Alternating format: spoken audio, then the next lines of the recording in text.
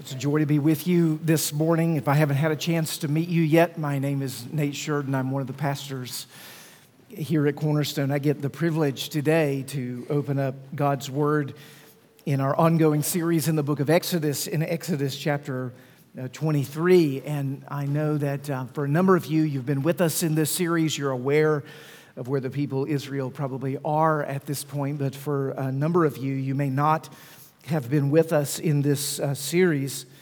We're glad you're here now. And as we look at Exodus 23 together, probably to get your bearings just a little bit to help you understand this text, I'd like to just share with you where we've been. We're coming out of the law, the section that probably, whether you're a longtime believer or first time ever in a church, you've probably heard of the Ten Commandments. A lot of folks have heard of the Ten Commandments. That was back in Exodus chapter 20. We spent a couple of weeks there, and then coming out of Exodus 20 into 21 and 22, in the first part of Exodus 23, we looked at what scholars refer to as the Book of the Covenant. And the Book of the Covenant is a section in the book of Exodus that actually extends into other places in the first 5 books of the Old Testament. They give a lot of situational or circumstantial laws. Like if this bad thing happens, here's how you ought to handle it. And in this circumstance, here's what you ought to do. And really the Book of the Covenant is kind of getting into the details of our lives. And it's pulling the thread of the Ten Commandments into them so that you know best, and I know best, how to think wisely about loving the Lord our God with all our heart, soul, mind, and strength, and loving our neighbor as ourselves. And that section really was for the people of Israel in the establishment of the nation of Israel as a theocracy, a nation ruled by God.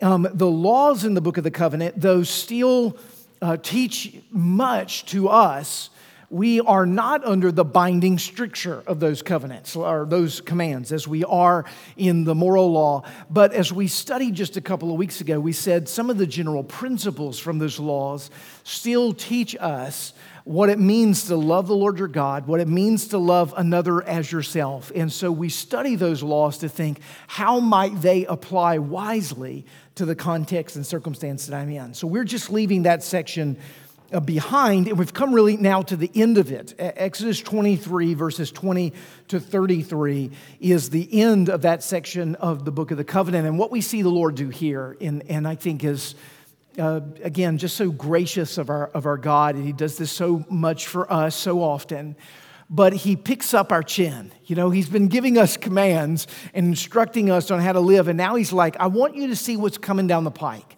He picks up the chin of the people of Israel, and He says, I'm going to lead you into the promised land. You're going to take conquest of the promised land. And while you're there, I'm going to oversee you. I'm going to overshadow you with my grace. You're going to experience a kind of Edenic Garden of Eden-like quality to the land of Canaan. This land flowing with milk and honey.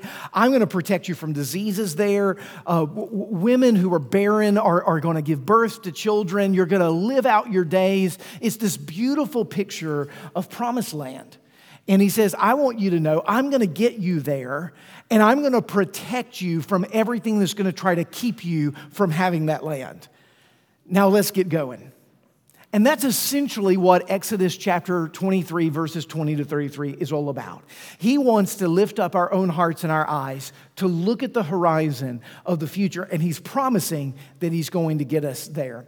And I just want to encourage you this morning as a believer, even before we look at this text, that you and I are actually on the journey to the promised land. You may not think of your life day in and day out as that, but the new heavens and the new earth are right now being prepared by Lord Jesus. He's going to come back, and He's going to take you to the place that He has prepared for you.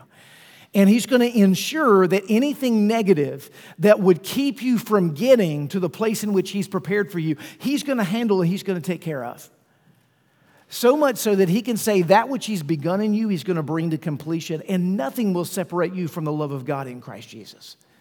And so as we approach this text, though we are thousands of years removed from it, the truth of this text is as pertinent as it was said right now, right today in Middle Tennessee where you and I are sitting.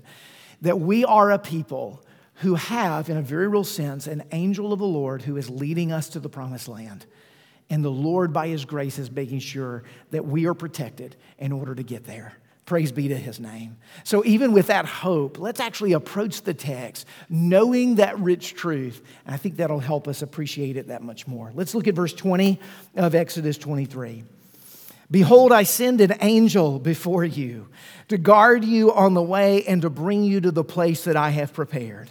Pay careful attention to him and obey his voice. Do not rebel against him, for he will not pardon your transgression, for my name is in him. But if you carefully obey his voice and do all that I say, then I will be an enemy to your enemies and an adversary to your adversaries. When my angel goes before you and brings you to the Amorites, the Hittites, and the Perizzites, and the Hittites, and the Canaanites, and the Hivites, and the Jebusites, and I blot them out, you shall not bow down to their gods, nor serve them, nor do as they do, but you shall utterly overthrow them and break their pillars in pieces. You shall serve the Lord your God, and he will bless your bread and your water. I will make sickness away from among you. None shall miscarry or be barren in your land. I will fulfill the number of your days. I will send my terror before you and will throw into confusion all the people against whom you shall come. And I will make all your enemies turn their backs to you. And I will send hornets before you, which shall drive out the Hivites and the Canaanites and the Hittites from before you. And I will drive them out from before you in 1 year, lest the land become desolate and wild beasts multiply against you. Little by little, I will drive them out from before you until you have increased and possessed the land. And I will set your border from the Red Sea to the Sea of the Philistines, and from the wilderness to the Euphrates. For I will give the inhabitants of the land into your hand, and you shall drive them out before you. You shall make no covenant with them and their gods. They shall not dwell in your land, lest they make you sin against me. For if you serve their gods, it will surely be a snare to you. The grass withers and the flower fades, but the word of our God will stand forever. Amen. Let's pray together. Our Father in heaven, we'd ask now that you would come by your Spirit and you would speak to us from this, your word.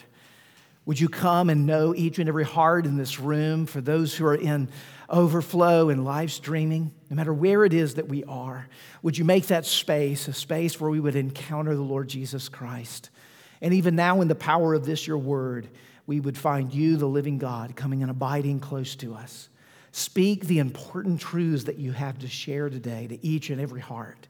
And do not let the bird of the air come in and pluck out the seed, or the thorns and the rocky soil smother out the work of the fruit of the gospel.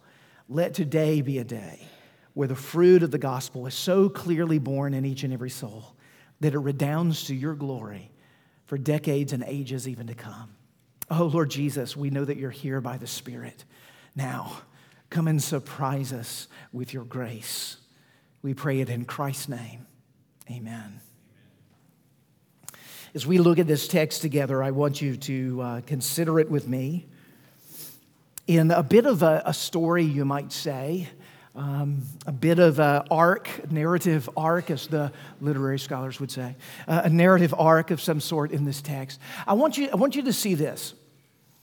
I want you to see the promise in this text, because there's a really important promise. And then I want you to see the path to the promise, because there's actually a path. And then I want you to see the problem on the path to the promise. Okay, because there's a problem on this path. And then I want you to see that the angel is the solution. Okay? I want you to see that there's a promise in this text. I want you to see that there's a path to the promise in this text. I want you to see there's a problem on the path on the way to the promise. And I want you to see that the angel is the solution. Now, we're going to start with this promise. It's right there in verse 20. Notice it with me. It's how this text begins. Behold, I send an angel before you. This is God speaking to the people of Israel. I send an angel before you to guard you on the way and to bring you to the place that I have prepared. That's a beautiful promise, isn't it? It's so important for the people of Israel where they are, because where are they? Well, they're in the wilderness. And you know, when you're in the wilderness, you are vulnerable. You're not in a city that's fortified with walls. You don't have towers that you can look for the encroaching enemy. You're like a sitting duck. You're vulnerable out there in the midst of the desert. And the Lord says to you, look, I'm going to send an angel that's going to guard you. It's going to protect you. And he's not just going to do that, he's going to guide you. That's really important. He's going to bring you all the way to the promised land, because when you're in the wilderness, there aren't signs and markers that are clear. You need someone who knows the way to be able to map it for you. And he says, I'm going to give you an angel who's going to guard you from everything that would keep you from the land of promise. And I'm going to guide you every step of the way to ensure that you get there. And what's remarkable about that is that this angel's going to do this, and when he gets them to the land of promise, he's not going to stop helping them. He's going to actually kind of move, we might say, from being a shield to being a sword.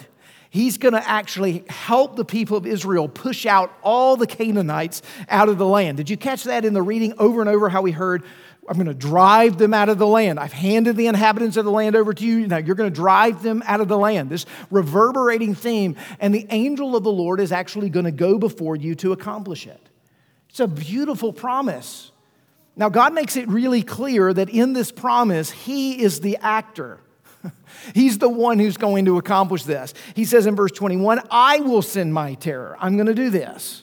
I'm going to send my angel. Verse 20. Verse 28, I will send hornets before you. Verse 30, I will drive them out. Verse 31, I will give the inhabitants of the land over to you. So it's very clear that God is the one who is the God of promise.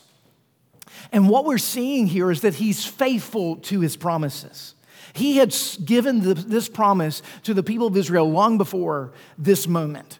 They knew that there was a promised land that He had marked out for them. He had even spoke that back in Exodus chapter 3 to Moses at the burning bush, where, as you'll remember, the angel of the Lord was actually present. This looking to the land of Canaan, the promised land, is something that's been on the hearts of the people of Israel. They have been brought now out of Egypt into the freedom there in the wilderness. God has provided for them. He's given them His law. They're now ready to go take the land. And He says, I hadn't forgotten. I'm going to get you home. Even as we said in the sermon title, an angel is going to lead you home. I'm going to get you there. I promise. Now, what's interesting about this promise is that this promise has a path. There's a path from which this promise is fulfilled. And I want you to see this path, and I'm going to spend a little time on this path and sort of relate it to this idea of promise, because I think this is really important for us to grasp. Notice the latter half of verse 20. After he says, I am going to send my angel before you to guard you on the way and bring you to the place that I have prepared, he says this, pay careful attention to him and obey his voice. Do not rebel against him, for he will not pardon your transgression, for my name is in him. All right, now, you may not have seen it, but that's the path. In other words, God has promised this future promised land that He is going to give to the people of Israel, that His angel is going to get them there. And then He says, and you have something to do. Here's the path I want you to walk. I want you to listen to everything that this angel says, and I want you to obey it. Now, what's interesting about that is that I think very often we don't pull together, like the Scripture does, effortlessly, the promise of God and the path that we as His people must walk. Very, very often, those two things get pushed away from one another rather than brought into the closest proximity to one another. And I want you to see here that the Lord wants you to see those united. He wants you to see those tied together. That the promise that He has made is tied to the path that you and I are to walk. And the reason I think we sometimes separate these is that we sort of halfway pay attention to all of what it is that the Word really teaches us. Because I think there are, this is the path, I think there are two what we might call, well, what I guess John Bunyan would call in Pilgrim's Progress, two bypaths, two dead ends that we have a tendency to walk in. And one of these dead ends I want to call being under-responsible. And the other dead end I want to call being over-responsible, just so you can understand the importance of this path. Now, what do I mean by under-responsible? Well, I think some of us, when we read the Scriptures, we primarily listen to the first part of verse 20, right? Some of us have this tendency. God says, I'm going to send an angel to protect you and bring you all the way to the land that I've prepared you. And we go, I don't even need to read anymore. That is so encouraging. God He has made a promise that He is going to get me all the way to the promised land. He who began a good work in you is going to bring it to completion. Yes and amen. And we just stop right there and we just say, see, there's nothing we need to do. And that really puts you in a place of what I would call kind of under-responsible when it comes to the path. The path that the Lord has called us to walk. We think that we actually have no role, when in fact, there's another whole half verse to read. Now, there's another whole section of us in this room, and we come by this, our souls are bent in different ways. And some of us really only have ears for the latter half of verse 20. We hear, pay attention to everything that the angel said. Be sure to do it all. He's not going to forgive my transgressions. The name of the Lord is on him. Okay, all right. We've got to be sure that we get everything absolutely right. And this particular person has no real reflection on the depth of the promise, but they are completely consumed with the path. They would never say this, they'll functionally live. That's what they heard. They heard the second half of verse 20. I just want you to see that God said both of those things. He didn't say one or the other. He said, I'm going to get you all the way to the promised land, and there's a path for you to walk. And both of them are true. And you need to hear both of them. And they need to be in direct proportion to one another. You need to understand they're related. And the reason for this is I think that what's going on often in our souls, we don't realize it even as we're reading the Scripture, is that there are certain proclivities we have that sometimes wind up to reading the Scripture in a way that makes us emphasize certain things over and against other things, instead of hearing the true harmony of the Word of God. Like, for instance, we'll hear in the over-responsible path, right? The person who's paying attention to the angel, doing everything that the angel says to do. And if it's going to be, it's up to me. They think to themselves, I'm so dedicated. I'm so devoted. I haven't missed a quiet time in 13 years. I've listened so closely to the angel. I have prayed faithfully morning, noon, and night. And they actually look at this other group over here, the under-responsible group, and they look down their nose at them. And they go, they're what's wrong with the world, If people would just be a little bit more like me, right? Now, again, none of these things would actually fall out of our lips, God forbid, but these are the kind of internal dialogues that actually our hearts are listening to. Oh, even worse than that, they're coming out of our hearts. This is the spring of life that is there. And what we actually go is, I'm really devoted and committed, and you know what actually is going on? We're really self-sufficient. We actually are looking to ourselves to get ourselves to the promised land. And we would have never thought about it that way. Now, there is those other group, right? The under-responsible group. Don't think you're getting off. The under-responsible group has heard the first section of verse 20, and they have thought to themselves, see, all these other people working so hard out there, they just don't really trust the Lord. I believe in the promises of God. I'm at peace like a river. It is well with my soul. And thus they aren't giving themselves over to the devotions and the disciplines of devotion. They're not concerned about the commands and the call of God in His path. And they call it faith, but in fact, it's presumption.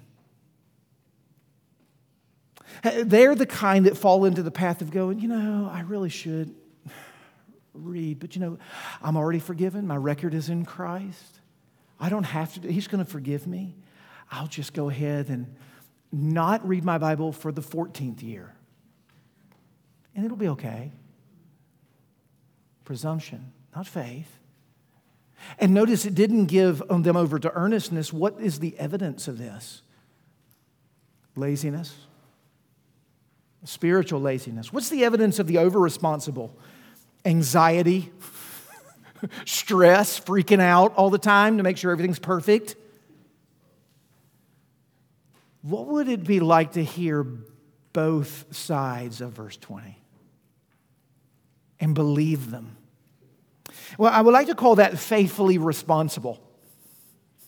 Not under responsible, not over responsible, but faithfully responsible. Meaning, I believe that the only way that you and me are going to get to the promised land is if God gets us there.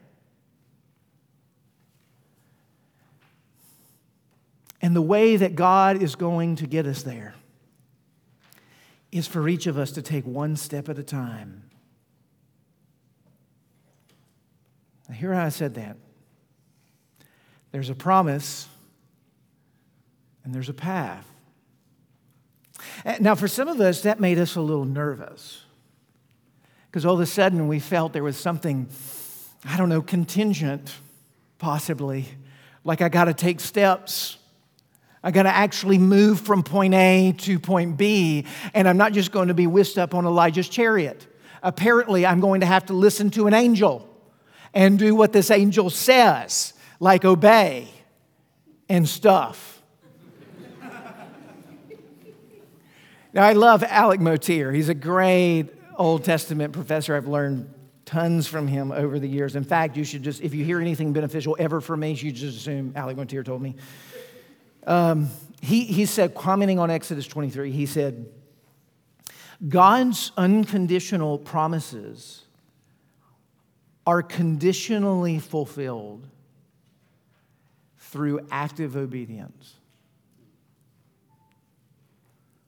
I appreciate that little music at the end of that. That was nice. It's perfect timing. God's unconditional promises are conditionally fulfilled through active obedience. Now, what is Motyer saying when he says that? He's saying that God actually gets you to the promised land through the conditions of you walking with the voice of the angel. That's what he's saying. Now, that bothers us, and I think understandably, I'll get to what bothers us in a minute. But what I want you to see is what Motyer is saying, is that God chooses not only the ends, but He chooses the means. Now, we know this, and we know the complexity and the mystery of this when we kind of put ourselves in a bit of a biblical or theological conundrum, like maybe you have been in this conundrum. That just means something really complicated. Where we have said something like, God is sovereign. If you've thought this, God is sovereign. Why pray?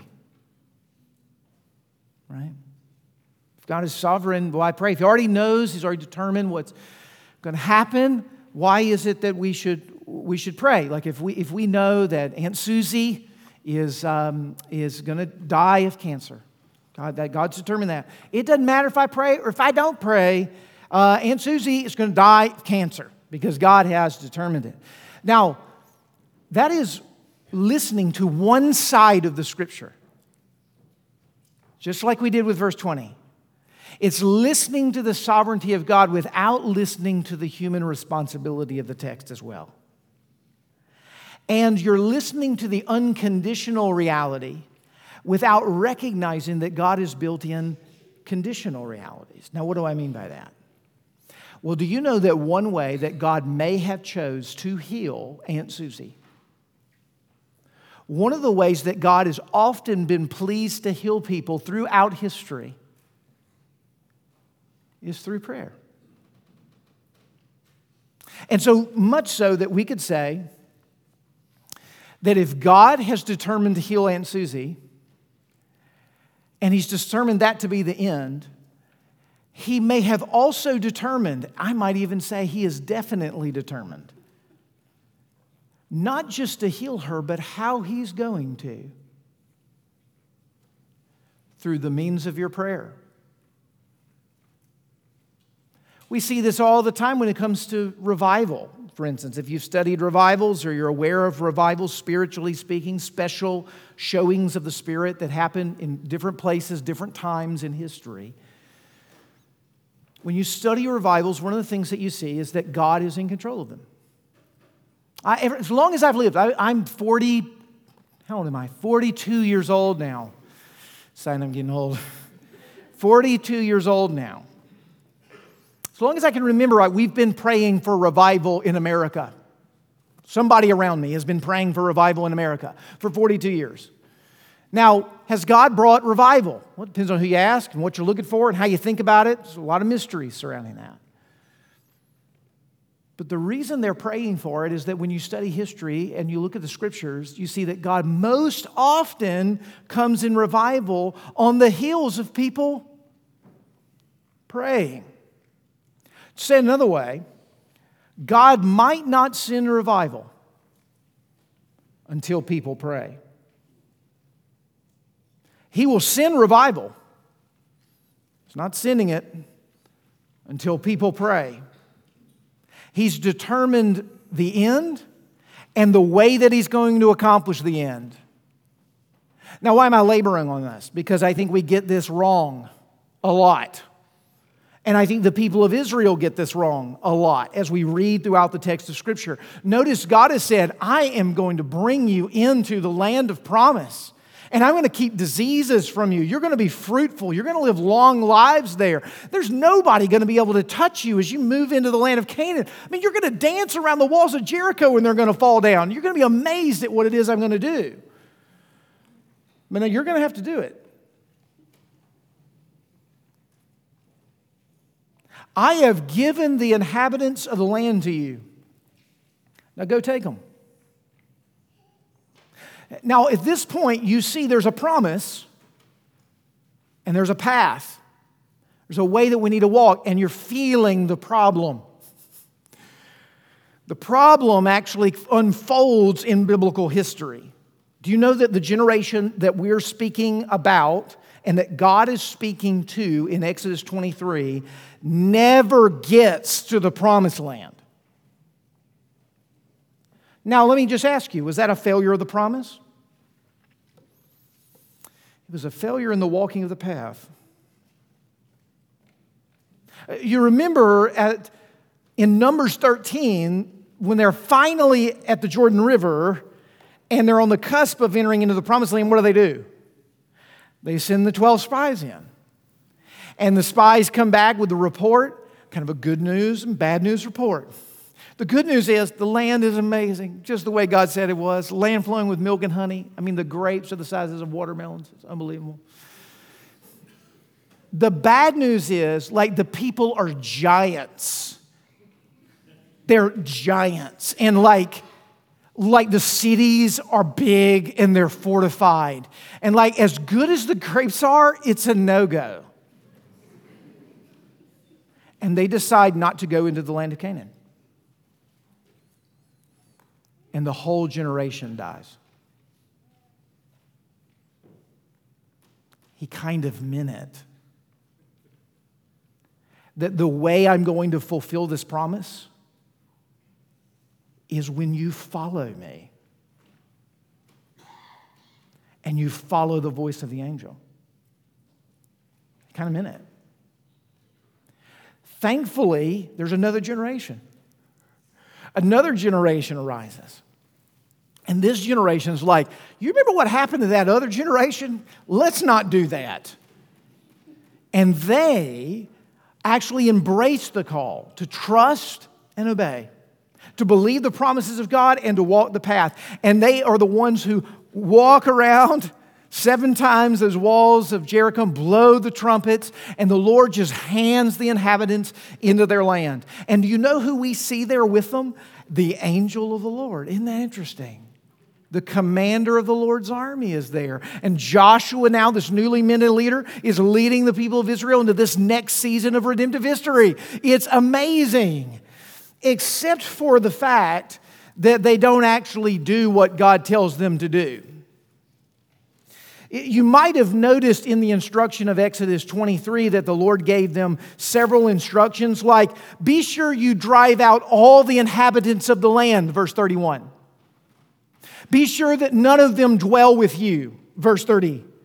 Lest they make you sin against me and you serve their gods, for it will surely be a snare to you. And you know what we find out about the second generation?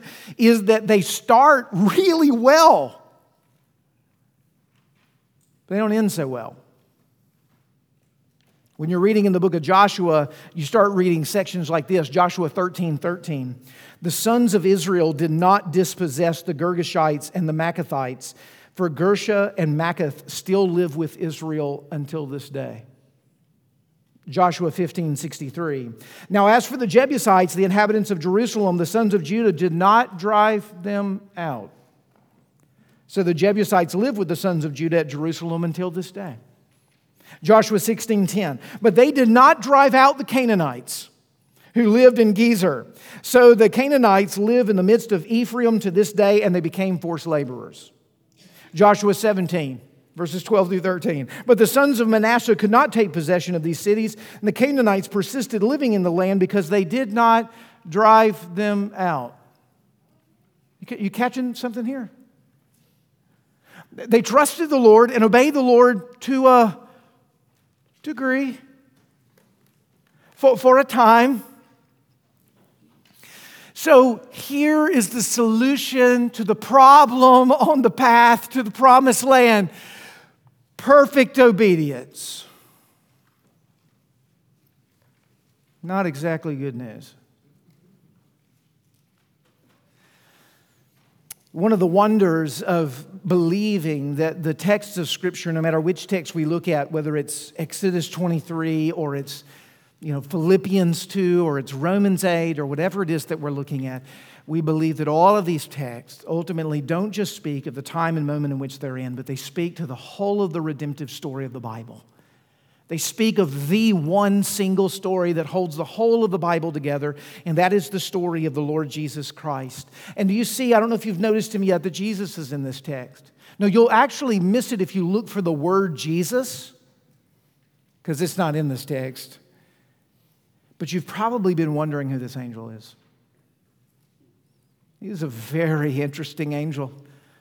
He's no ordinary angel. This is no just Gabriel. It's important. Nothing against Gabriel. Gabriel, nothing against you. This is definitely not Clarence, right? No Clarence here. This is an extraordinary angel. This is an angel that we're told at the beginning when he speaks with the authority of God. So much so that God says, when you hear his voice, you hear my voice. And that this obedience requires, this angel requires complete obedience to his voice. And that God has put his very name in this angel. Now, when you begin to see the qualities of what the text is telling us, it's impossible to not draw the conclusion that what we have here is the angel of the Lord. We have the second person of the Trinity in his pre-incarnate glory, leading the people of Israel unto the promised land. As God's warrior angel, the one who will guard us from everything that seeks to destroy us, who will guide us all the way home, and who demands of us perfect obedience in the fulfillment of the promise. This is clearly the Lord Jesus Christ.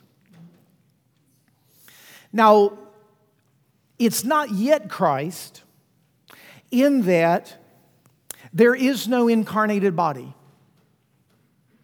Instead, what you see in this text is that this angel represents God to the people. Isn't that what you see? He represents God to the people. You know what he doesn't do? he does not yet represent the people to God.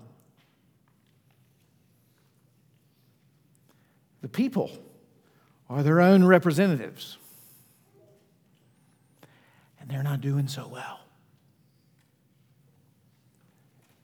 And this is why this angel ultimately doesn't merely represent God to us, but becomes a man made like us in every way, yet without sin. So that he can be the true Israelite. He can represent the true people of God. He is the one who would receive from the Lord the command and the commission to go lead his people to the promised land. That's Jesus' call. He has gone to prepare a place for us, hasn't he?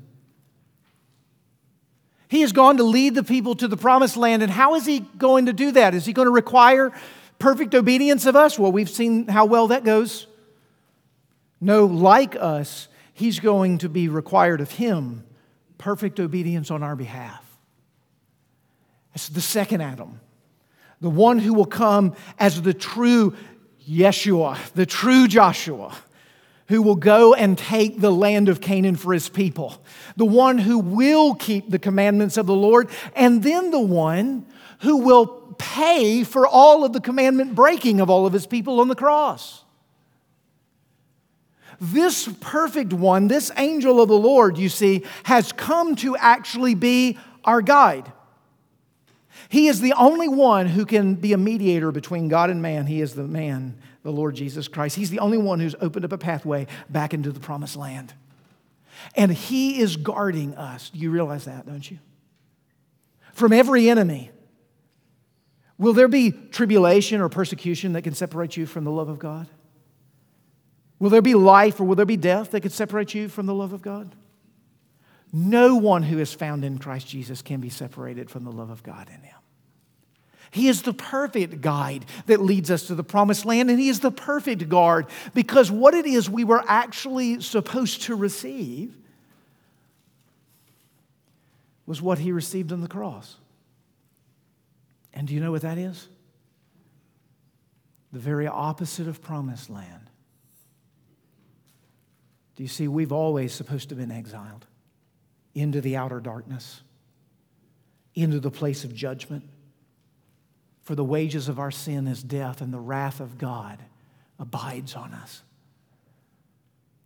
And Jesus left the glories of the heavenly throne room in order to take on the exile that is rightfully ours, so that he could stand when he returns at the pearly gates and greet you by name, saying, "Well done, good and faithful servant. Enter into the rest of your master." And you think to yourself, done? Well done. Does he have any idea what he's talking about?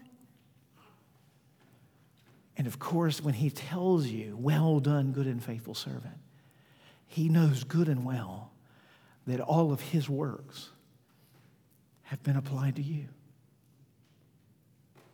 And all of his righteousness is yours. And all of your doing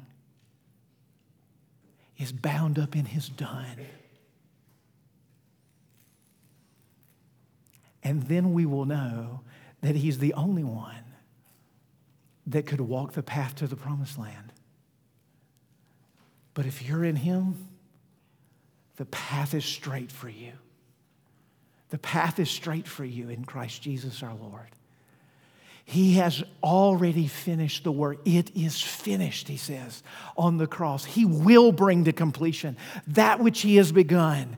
That's the confidence of the Christian, is that the conditions for the pathway to be complete, to the promises of God to be fulfilled, have already been done in Christ. And do you know that's why Jesus, when he is being baptized by his Father, or by John the Baptist as his Father speaks, his Father says, "This is my beloved Son in whom I'm well pleased."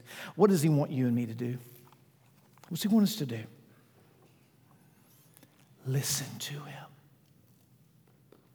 Listen to every word that comes out of the angel's mouth and obey it. Listen to it all, because as you listen to it, you take one step closer to the promised land.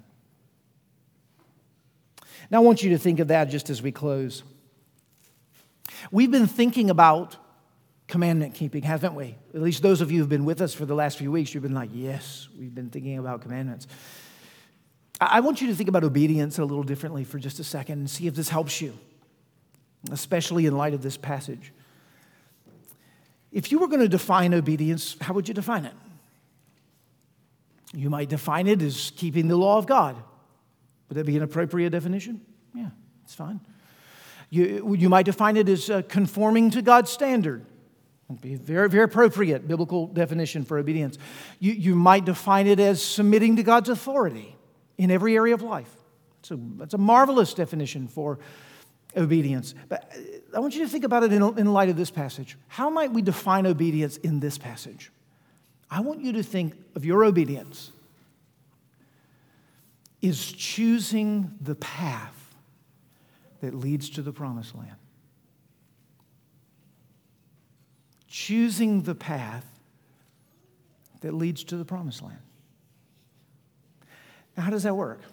Well, you know, this week when that sin shows up again, that you always say yes to, you always fall into, say no. And in saying no, don't just go, ooh, no. Think of yourself as stepping towards your promised future. Do you know what your promised future is? Total sinlessness. Absolute righteousness, clothed in the glory of Jesus. In perfect and unhindered fellowship with Him for all eternity. When you say no to sin and you say yes to righteousness, you aren't just obeying laws. You're saying yes to the future that is yours. And you're saying, I want to see that future break in a little bit more into my heart. I want something of the promised land to show up in Middle Tennessee in my heart. And who it is that Christ has already made me to become a little bit more of who I actually am. And so this week, how about in grace, knowing that the pathway of the promised land is open for us in Christ and that the angel of the Lord has done it? How about we take a few steps towards the promised land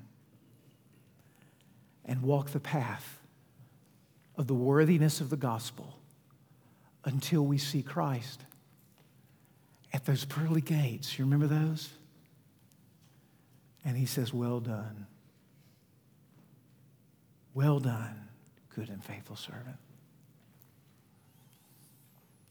Father in heaven, I long to hear those words from your lips. To know the truth of those realities now, but to know them in their fullness then. I long to know it. And this week, Lord, I pray for myself and for my brothers and sisters here that you would cause us to take one more step towards the promised land, towards the future. Every time, Lord, we say no to sin and we say yes to righteousness, we've taken a step. And for a lot of us, Lord, you know what that's going to look like. It's going to look like a stumble. And the wonder is that when we stumble by your grace, even in our attempts, is that we stumble forward. And we get up and we realize that you've done a great work of grace in us through the hard lesson of our fall. But those disciplinary strokes, they're painful in the moment, but You tell us in the scripture that they will bear a harvest full of righteousness. Lord, we pray for that harvest of righteousness to come in our hearts and in our community. That we would be a people known for taking steps towards the promised land. And that we would be looking and listening to the greater angel of the Lord, even Christ himself. For he is closer to returning than ever, even closer than when this service began. And so, Lord, we pray as we continue to walk towards the promised land, come quickly, Lord Jesus. Come quickly. We pray this in your holy name. Amen.